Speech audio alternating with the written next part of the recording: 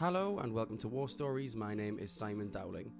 This episode features a conversation I had with a Newcastle-based writer, Paddy Duffy, and we discuss a bit about his work, his history, homelessness in Newcastle Upon Tyne, mental health issues.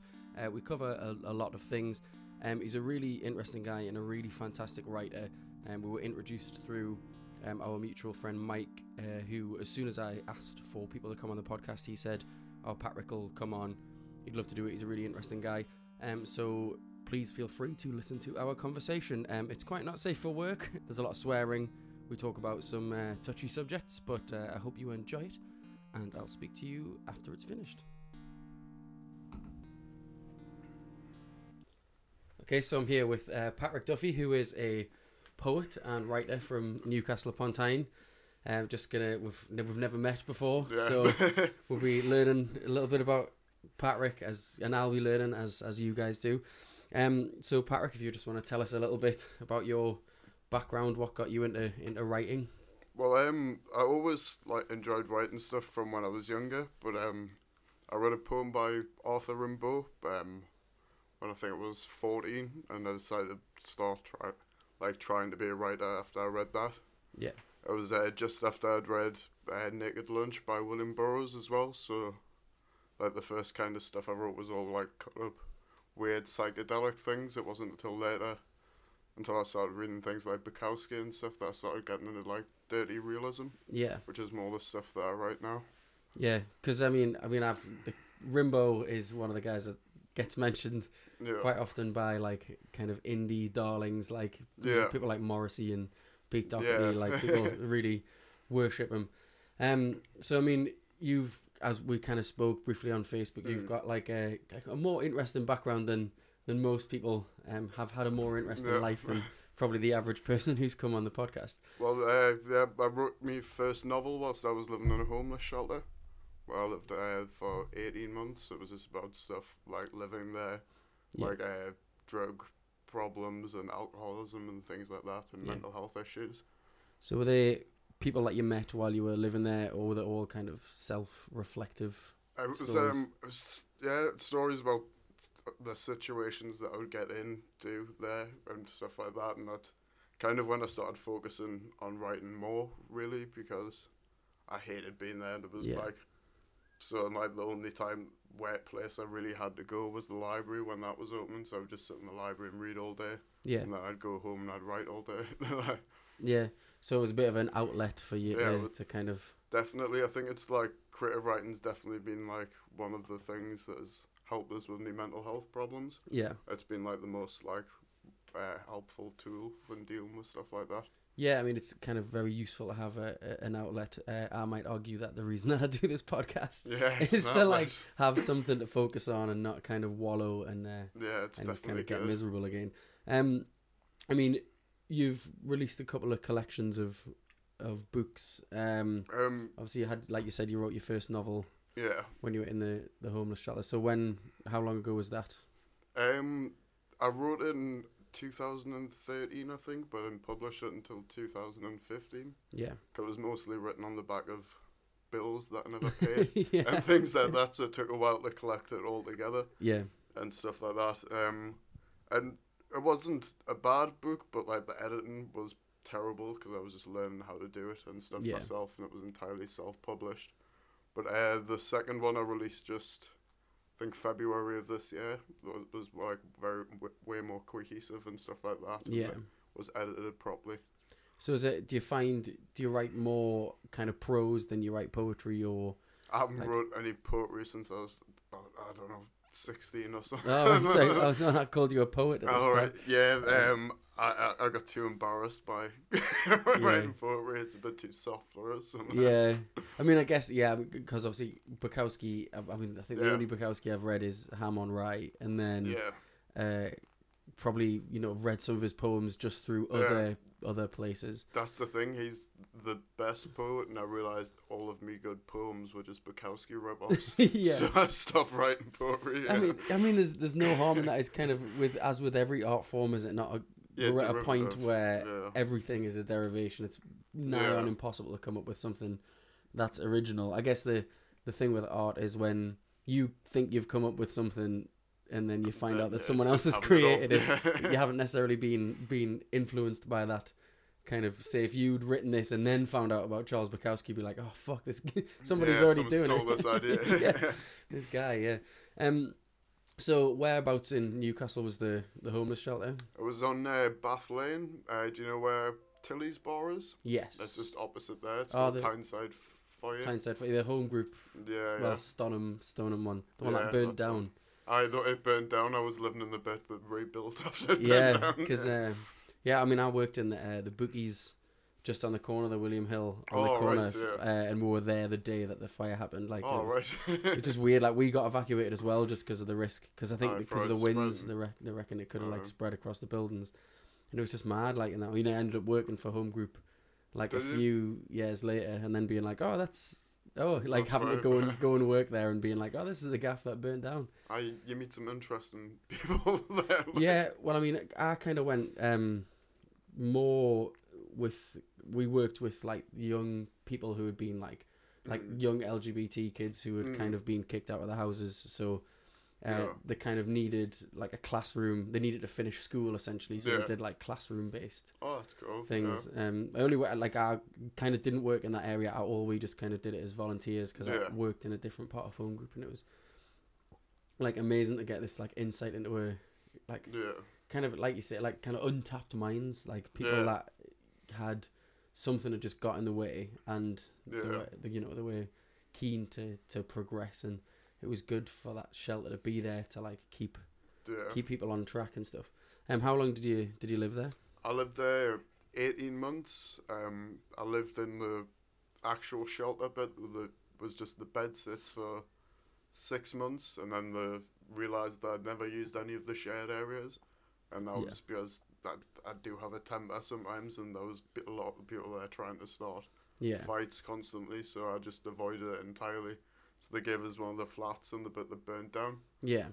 Which is normally reserved for people who have jobs and stuff like that, but they realised that like I didn't have a kitchen or anything like that, so they were very good with that and then put us in there. I mean, did you wrote while you were there, but you didn't have any tools, like you say. You wrote this on the back of back of bills and stuff like that. Do you still have the originals? Like, I do. Got them all scanned and saved. Like, might be worth something one day. Hopefully. So I saw on Facebook that you were looking to collect stories. From other people, just stuff about like, I don't know, like the lower side of life, and like fucking. So, like, some of the worst things that happen to people are kind of the most interesting for other people to hear about, unfortunately. I mean, amen. Like, I made a short film recently. Well, it's not. It's like literally, it's about 4 or 5 minutes long. It's just a little montage of pictures from a trip that me and my wife went to New York, but we got robbed while we were there. And it was the trip that I'd planned to propose on, and the engagement ring got stolen. So I really struggled with that for ages. Like, it completely fucked me up, and like I have nightmares about the ring and all this stuff. And like, I mean, we still got engaged. She is now my wife. Like, everything kind of still went to plan, just not the exact plan that I wanted. But you got a good story from it, though. Well, as awful as it was. Yeah, so I've found that the most therapeutic way to deal with the kind of trauma of being robbed was to turn it into something energetic and like tell this story, and then I recorded it just like kind of to test this kind of podcast equipment, and then the Tyneside are doing like an 80th birthday celebration, so they wanted people to submit stories about the cinema. And while we were in New York, after we'd been robbed, we got stuck in a hurricane. So double whammy. And the only, like, literally the only thing that was open was the cinema, so like everything else shut down, but we're kind of all the small restaurants and bars and stuff were just closed because they were like fucked. They were under like feet of water, whereas the cinemas were like raised and efficiently dealt with it, so just opened the day after the hurricane happened, and we're like, oh yeah, everyone just come to cinema. So kind of I told this story in the context of how the cinema is like, you know, a useful outlet for. Was there anything good on? We went to see Cloud Atlas, which I think is fucking great, but I've never seen that most one. most people think is shit. I mean, the book's obviously like well renowned, but the film is apparently a bit of a damn squib. But I really enjoyed it. Yeah. And then Seven Psychopaths as well. I enjoyed that one. Yeah, which was fucking weird. The like purity in the desert, yeah. at the end. It's the shootout in the graveyard. Like it just comes out of nowhere. Like it's such a weird film. But yeah, it's that's what we saw at the cinema, and it was kind of killed a couple of days while we were waiting for planes to start taking off again. Yeah. So, I mean, I don't know how much you want to talk about your mental health issues. I don't mind. I write about them pretty like candidly openly and stuff like that. I've got borderline personality disorder, which a lot of people argue doesn't exist because it seems to be like a lot of other illnesses all merged together, and they don't know what to call it, so they just call it borderline personality disorder. But mostly it's just anxiety and depression, and occasionally dissociative hallucinations. Right. Where like I'm not really sure. I don't believe I am where I am really. I believe I'm somewhere else, but everything around us is a kind of a mirage. Yeah. So can you like remember those kind of disassociated episodes after they've happened, and then do you kind of channel them into your writing? Do they? Yeah, but I try to write about them because it's not something that's discussed that much. I don't think but it's a very terrifying experience. Yeah, I mean, I can imagine. It's like I imagine being spiked with a hallucinogenic drug. Like it's not something anyone would want to happen to them. I mean, anxiety depends on the hallucinogen. Sometimes I enjoy being spiked by them. Yeah. Good morning. I'll put some DMT in your coffee. All right. Yeah, that's the best one. I was actually talking to a friend in Berlin recently who's done an ayahuasca retreat. Yeah. Just did it outside Berlin, because I'd kind of said like, oh, you know, you've got to go to like Costa Rica or whatever to do them, and he was like, nah, you don't have to go to Costa Rica, you can go to Berlin and just have a little, you know, like kind of 3-day sweat hut, and that I must admit that he very much sold it as a transformative and kind of useful experience, especially for people with mental health issues. And that's one of the ones I'd be more scared of, just because of the length of time. Like with 2 days. Yeah, with DMT, I loved it because it's 15 minutes of being in oblivion and just you don't know where you are. Yeah. I was doing it with a couple of mates, and literally like the second after it stopped, my mate had just done it as well. We're trying to communicate what had just happened, but it's like, no, we've just both done it and we still can't explain what just happened. Yeah, you can't. There wasn't even any words. Yeah, you can't like implant your experience on somebody else to, you know, you'll influence what they remember. But yeah, I mean, do you like, obviously anxiety and depression is something that over the last kind of 2 or 3 years is a lot more expressed and openly spoke about in society. I mean, do you find that that's had an impact on your like kind of ability to write? Do you feel more comfortable now than say in like, you know, a few years ago when you were writing about it? Did you feel like outsider then, and now you feel like it's just kind of a normal thing? I still don't really think of it as a normal thing as well, because especially if I'm write openly about when I'm in a manic state and stuff like that.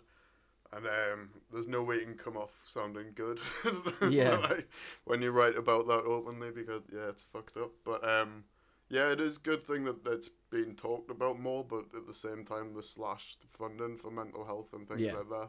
And I've been on waiting lists for years and years for different types of therapy.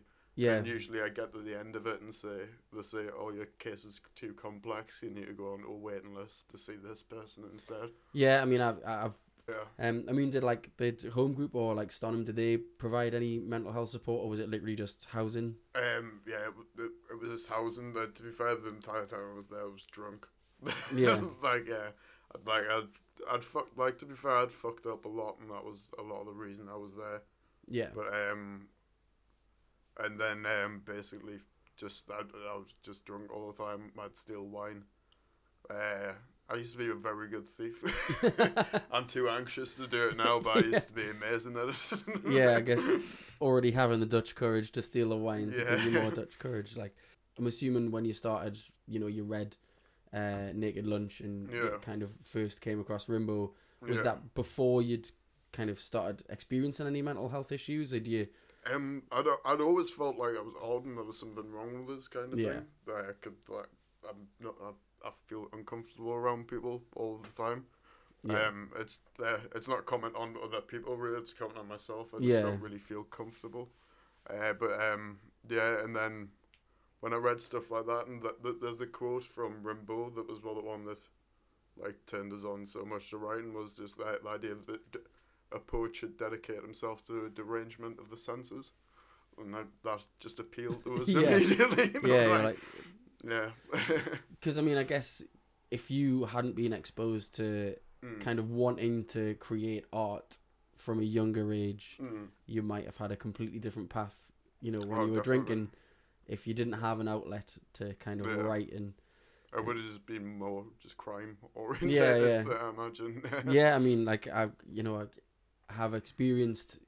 I mean, always kind of from the other side. I'm very aware of my own privileges, but like even like working in a bookies and working for Home Group and kind of even elements of my current job, I'm so much more exposed to like the other side of life and very much kept down to earth with like what the experience other people are having, which is kind of one of the main reasons that I was interested to have you on the podcast, because I'm very aware that the kind of 6 episodes I've done so far have been about like young middle class people, I guess. Essentially nothing that as kind of transformative as your experience with art.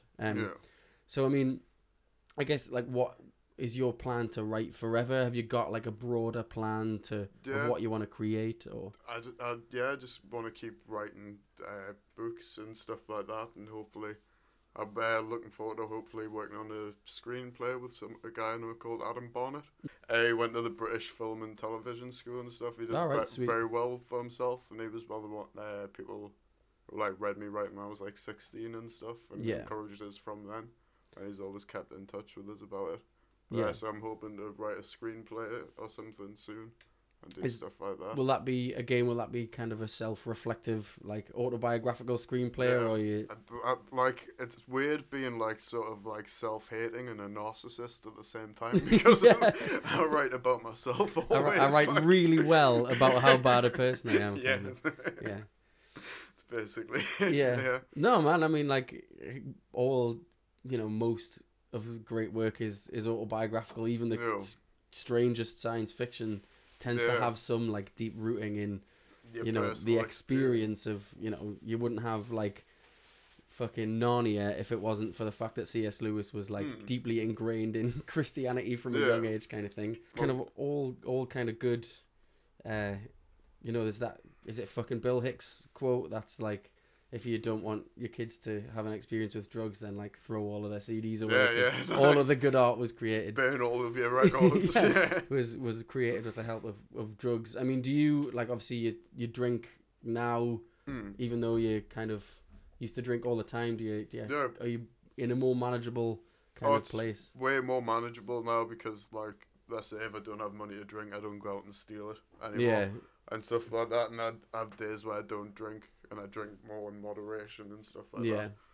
Because it got to the point where I couldn't do anything really. I would just drink. I wouldn't get out of bed or anything like that. I would just drink. Would you still write when you were doing that? Yeah. It's weird going back and reading through it and wondering where those thoughts came from, because you've got no memory. You can't kind of put yourself back into that place that you were that day.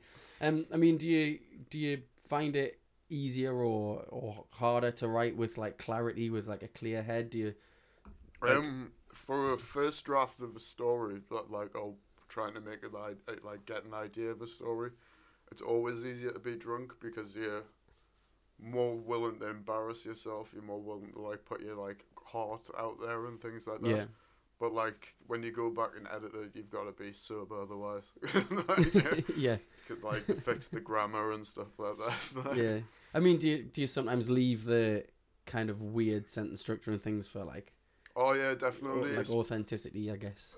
Especially the dialogue, because like the drunk like I like to try to make the dialogue of a drunk quite authentic. Yeah. So like it should be hard to understand because drunks are quite often hard to understand. Yeah. So what you self-publish on like Amazon now? Yeah, Amazon now. I used to make zines as well. Actually, I brought 2. Oh, sweet. One of them's just the title's self-explanatory: kinky sex, drug abuse, and cats. Yeah. And then Big Ugly Sex Beast is like just a satire of how working class people are portrayed by reality TV. Oh, and like it's a fictional like Jeremy Kyle show. I mean, I noticed Theresa May's... All the adverts for the ad breaks. Gideon's lubricant of Westminster. Yeah. Fucking... I won't read the quote. This is a family show. But yeah. So you wrote it, and then Maddie Venus did the... Yeah, she did the illustrations. We did 3 together. I couldn't find the other one. Yeah. She does the cover art for all me books as well. Like. Yeah. Yeah, because I mean, it's like, is that her porpoise printing press? Yeah, that was the thing that we used to publish the zines under. Yeah.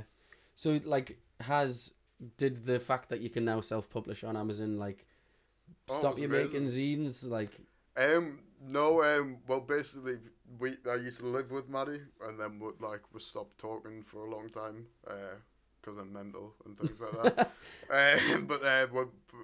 We're good friends again now and stuff. But she's doing other stuff, and I'm doing my I don't write as many short stories anymore. I like to focus more on novels now and stuff. Yeah, so your short stories you publish through zine format, and I guess it's easier to self-publishing novels on Amazon seems to be so easy to do. I was amazed by how easy it was to do. And just I mean, does it? How easy is it? Easier to publicize because you've got an Amazon link? Does it make it look more reputable? I guess? It does make it look more reputable than me just posting on Facebook. Do you want to buy this? Send us your money. And I'll post you on. PayPal us some cash. I'll stick it in the post. So are you currently writing again, or do you ever take a break? When you publish a novel, do you have a little rest from writing, or? I spend a couple of days feeling awful and thinking I've got nothing to write about, and then all of a sudden I'll start writing again.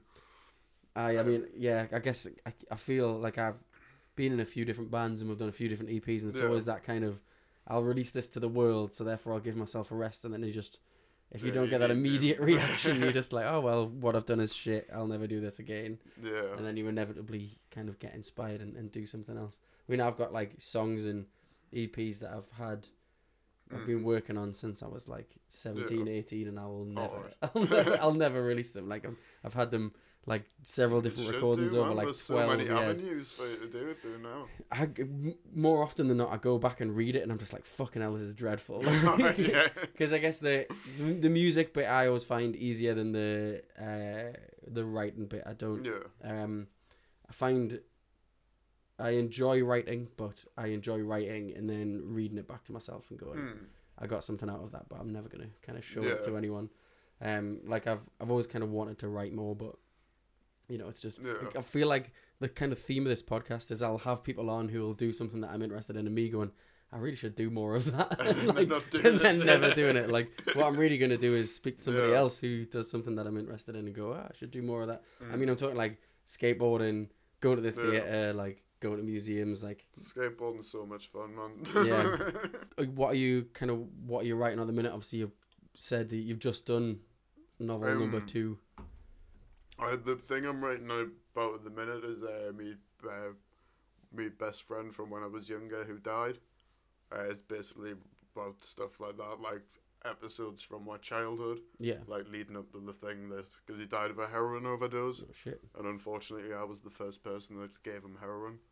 So it's basically my guilt about that and things. It's just a lot of stories building up to that and being at his funeral and stuff like that.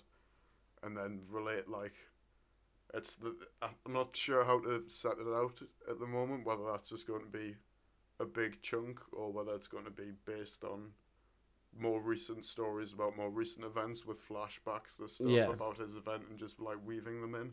It's in a very early stage of the minute. Do you find it cathartic to write about Yeah. like So, kind of to not forget him and Yeah. stuff like that. I mean, it's a form of like kind of self-therapy as well, to kind Yeah. of, you know, you'll look back at certain situations with a, you know, you might be more mature now and what you would have Yeah. done and how you might have thought about a situation at the time might be Yeah. completely. I mean, that's one of the key aspects of anxiety is like Yeah. everyone plays back the moments in the head. Yeah. I And, remember moments that embarrass us from when I was like 2 or Yeah, 3. fuck, amen. Like, I mean, it's weird that like, speaking to like a therapist who will like, you'll talk about something that you feel right now, and they're just like, wait a minute, like, what happened to you when you were 8? That's made you feel that. And like, I remember when I was like 8 years old, I used to play football every morning in Cowgate with, not every morning, every like Saturday morning with like me dad and my uncles and my cousins. And one day I went to Cowgate Leisure Centre and everyone else in my class was there for a birthday party that I hadn't been invited to. Fuck. And like at the time, I was fucking 8 years old. I was just like, well, this is kind of embarrassing. And like the lad whose birthday it was said like, why are you here? Oh And my like, God. and I guess I hadn't repressed it because I still remember it. Like I can fucking remember what I was wearing, but it's just why the fuck do I remember that? And like that individual incident is probably like 90% of the cause for the majority of my like anxiety that I feel now. And I guess if I might just sit and fucking write that story, right? Like a Willie Russell style play about this kid who gets like left out and rejected by basically all of my peers. I think I spent the rest of my time in that primary school just sitting on the field, like. But see as well, even you telling that story there though, you're laughing though as well. Yeah. That's the best thing when you go back and you write about stories or tell these stories. You can see the humour in them. Yeah. And it disarms them kind of in your mind. Yeah, definitely. Like, yeah, I guess probably the first time I said that story, I was probably really fucking sad. Yeah. And now it's just like, what a ridiculous thing to have happened to like an 8-year-old boy. And like, I guess there's a little bit of anger as well. Like, how pathetic of him to do that. I was one kid. Just let us come to your party. But yeah, I still see him every now and again. Really? He's just, he's still like on the outside of a circle of friends. Yeah. And I just don't invite him places. Do you keep going places and he's just like, I didn't invite you. All the time. Yeah, he's now my dentist and I just turn up without an appointment all the time. The fuck are you doing here? Yeah. So I guess, we've covered kind of a bit of anything. Is there any kind of anecdotes or like interesting tales, even not necessarily about you? Like obviously I know you're currently kind of collecting these stories from around the city. Unfortunately, there's only one person that's submitted one so far, and he wants to be anonymous. Oh right. So I can't publish it now because the anonymous person will be him quite clearly. Yeah. But I've got so many people who want to do it, but they're just like, but this person will know that I did this. Yeah. And so. Yeah, you can't kind of change names because they it's so specific, like the story that they're telling. Other people are less willing to humiliate themselves than I am. Yeah. Yeah, so you've got this like door closed to all of these interesting stories, but because people are ashamed and like, do you kind of try and encourage them to just be like, look, just give me the story? Like, do you tell them to maybe change it in any way? I tell them just to say that it's fiction. I say, well, because none of my writing is 100% non-fiction or 100% fiction. The line's so blurred that I can just say, no, that bit's not true. Yeah, I like the bit that's in the front of the book that says like any characters that it's purely malicious. Yeah. Like normally it says like it's purely coincidental that they remind you, and like in your case purely malicious. Like, do you just keep their names in like? No, I changed their names, but so barely that everyone knows that it's them. Yeah, I mean, is there any libel when it's a true story? Like, yeah. The one person whose name I refuse to change because there's a bit where, talking about when I went to court for assault, and instead of telling what happened, I just post the 3 statements that were made about us and then what I said in court, and then say, you just make up your mind what happened. Yeah. I can say without a doubt all 4 of us are lying. You can just choose for yourself what happened. Yeah. Just turn everyone into the jury. Like, yeah. So I mean, what's Have you? What was the name of your kind of most recent novel, just so people can go out and like search It was for it? called Can't Hardly Stand It. Mhm. Like just based, it's a Cramp song, Mhm. a band from the 80s. But the idea of it was basically living with mental health problems and like feeling like you can't hardly stand it. Yeah, You keep going, but you feel like you can't go any much longer. Yeah. Kind of thing. and it's available on the Kindle, the it's- Kindle yeah, store. it's been How on much? one How Kindle. much do you charge for your wares? I've got no idea. Do they like set No. the prices? I set the prices, but it was a while ago. I can't remember. Yeah. I think the buy the paperback copies $7.50. I think the Kindle version's £1 maybe or Oh, £2. right, sound, yeah. So like, do they? I'm assuming they like take a percentage when you. Yeah, with it being print order, like they take like I don't know 70-80% of it or something like that. Yeah. Where with the Kindle version, they take a smaller percentage. Yeah. But So they actually print the. Yeah, the print version for it's print on demand, so that I get a way less. I would get a way smaller like margin of the if you were profit, printing them. but like I don't have to put together enough money to print a Yeah. large amount of copies. That's amazing. Like I genuinely didn't know Yeah. they do that. I assumed their only self-publishing was Yeah. like the Kindle versions. I Oh didn't know no, that they they did. do paperbacks as well. That's fucking mad. Like Yeah, I it's didn't know really that was a good, thing. I like- mean, I get that's such a good. Mm. I mean, obviously, Amazon Evil Corporation should pay more tax, but like it's Well, good. definitely. Like it's hard to hate them when they enable Yeah, like kind of independent writers in such a manner. yeah. I just genuinely didn't know that they did that. Yeah. Like, I found out because I was doing this work placement through the job centre. mhm. It was at the city library, and some guy was they were talking about some guy that worked there that published dirty books, and I was like, obviously I want to meet this person. Yeah. I can't remember what his name was, but then like, I went and talked to him, and he explained how to do it for us. So he and just then I did publish my first book like 2 weeks later. self-published his own mucky books. I know you've kind of said that you're going to do a want to write a screenplay, Yeah. and you've kind of used to write poetry, but you don't anymore. You currently kind of Yeah. write prose. Do you ever do like anything else? Have you ever kind of done music as an outlet, or? Yeah, I was in a band with Mike briefly. Mhm. But because it was two drummers, a guitarist, and me doing vocals.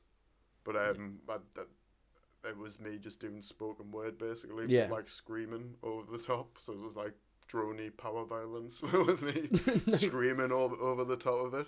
Yeah. But so- I'm also working on some stand up as well. Mhm. I kind of like because to be fair, as well as much as writing as like writers like Bukowski and stuff have influenced me writing, like people like Doug Stanhope yeah. and Ari Shafir and other comedians like Joey Diaz and stuff like that have influenced me like writing just as much. Like Yeah, just because gets like finding humor and darkness. yeah, like, Doug Stanhope's very candid about. I mean, Yeah. the story about him killing his mom yeah, it's essentially so funny. is how I don't understand. Like, if the people listening haven't seen the bit where Doug Stanhope talks about how he essentially killed his mother Yeah. and admits it on a fucking stand-up show, Yeah. you should watch it because He wrote a book about his relationship with her as well, Yeah. called Digging Up Mother, which is absolutely fucking hilarious. No, I've not- Like- I've not read it. I'll have to give it a shot. So, I Yeah. mean, do you find it easier to write? Because obviously, stand-up doesn't necessarily have to be funny. Like, it doesn't have to have Yeah. punchlines and swing. And often Yeah. people will laugh at something that's really dark when you've written Yeah. it as dark. Like, do you find it? It's Is it like a different process to writing a novel? Like, yeah, I'm basically writing a kind of like a short story, but with more jokes in it Yeah. and stuff like that, and so it's more palatable to be read to someone out loud, kind Yeah. of thing. has it made your novel writing less funny? Like, have you? Oh no, I always try to make my novels as funny as Yeah. possible, because when you're writing about depression and stuff like that, You keep you it light. can't- Yeah, you need Yeah. to keep it light, like. Yeah, Like, I don't know, like, fucking one of my favourite parts of the most recent book is the bit about me when I try to commit suicide. I think I managed to make that very lighthearted. Yeah, I mean, yeah, I guess, like, so you don't sometimes like come up with a bit and then think, do you have to like separate it between whether it would work better as your stand-up or whether it would work better in your novel, or is it? Well, Do you just keep the subject so like I've separate? never actually yet done any stand up. Mhm. This is the first time I'm working on it. it came to us whilst I was writing about my mate Johnny, because I remembered when we were 14 and a man who called himself Gandalf and us as two hobbits tried to help him find a whorehouse and paid for him gave her £20 to take him to a whorehouse. And it wasn't, very young and naive, and we didn't realise till towards the end of the night that he was planning on fucking both of us. Oh my, yeah. And I had to drag my friend Johnny out of the bar because Johnny did not believe that Gandalf would do that to us. Anyway, yeah, I mean, we'll leave it there on that kind of positive note. I mean, we've kind of already mentioned that you can get Patrick's books on Amazon. I guess you just search for Patrick Duffy. I can't understand it as the title of the most recent one. The other one was called "A Nobody Plagued by All of the Somebodies." Mm-hmm. Do you have any work like on any of your older zines or writing online anywhere? Yeah, I've got scumfuckjournals.blogspot.com. Yeah, where we can read up like I think I've got 40 or 50 short stories up on there. Yeah, certainly I'll be delving into safe for work. yeah, I'll read them on my home computer, and maybe like in private browsing. Yeah. But yeah, thanks very much for coming. Alright, it's been a pleasure meeting you, man. No problem. There you have it. That was my conversation with Patrick. As he mentioned, he self-publishes on Amazon, so feel free to go and check out his work. I've got his second book as well as the zines to get through, and I have since checked out his blog spot. So if you just search Paddy Scumfuck or Scumfuck Journals, you will find them on Google. I'm hoping to do a Christmas episode. I haven't quite worked out what that's going to be yet, but that will be with you around Christmas time in a couple of weeks. And then in January, I'll be picking things up again with a few more interviews with some friends, some people that I've just met, and it will be more interesting stories about Newcastle Upon Tyne. I'll speak to you soon on the Christmas episode, and as always, if you have anything you want to talk about on War Stories, please drop me a message on Facebook, on Twitter, or via email on warstories@gmail.com. Bye!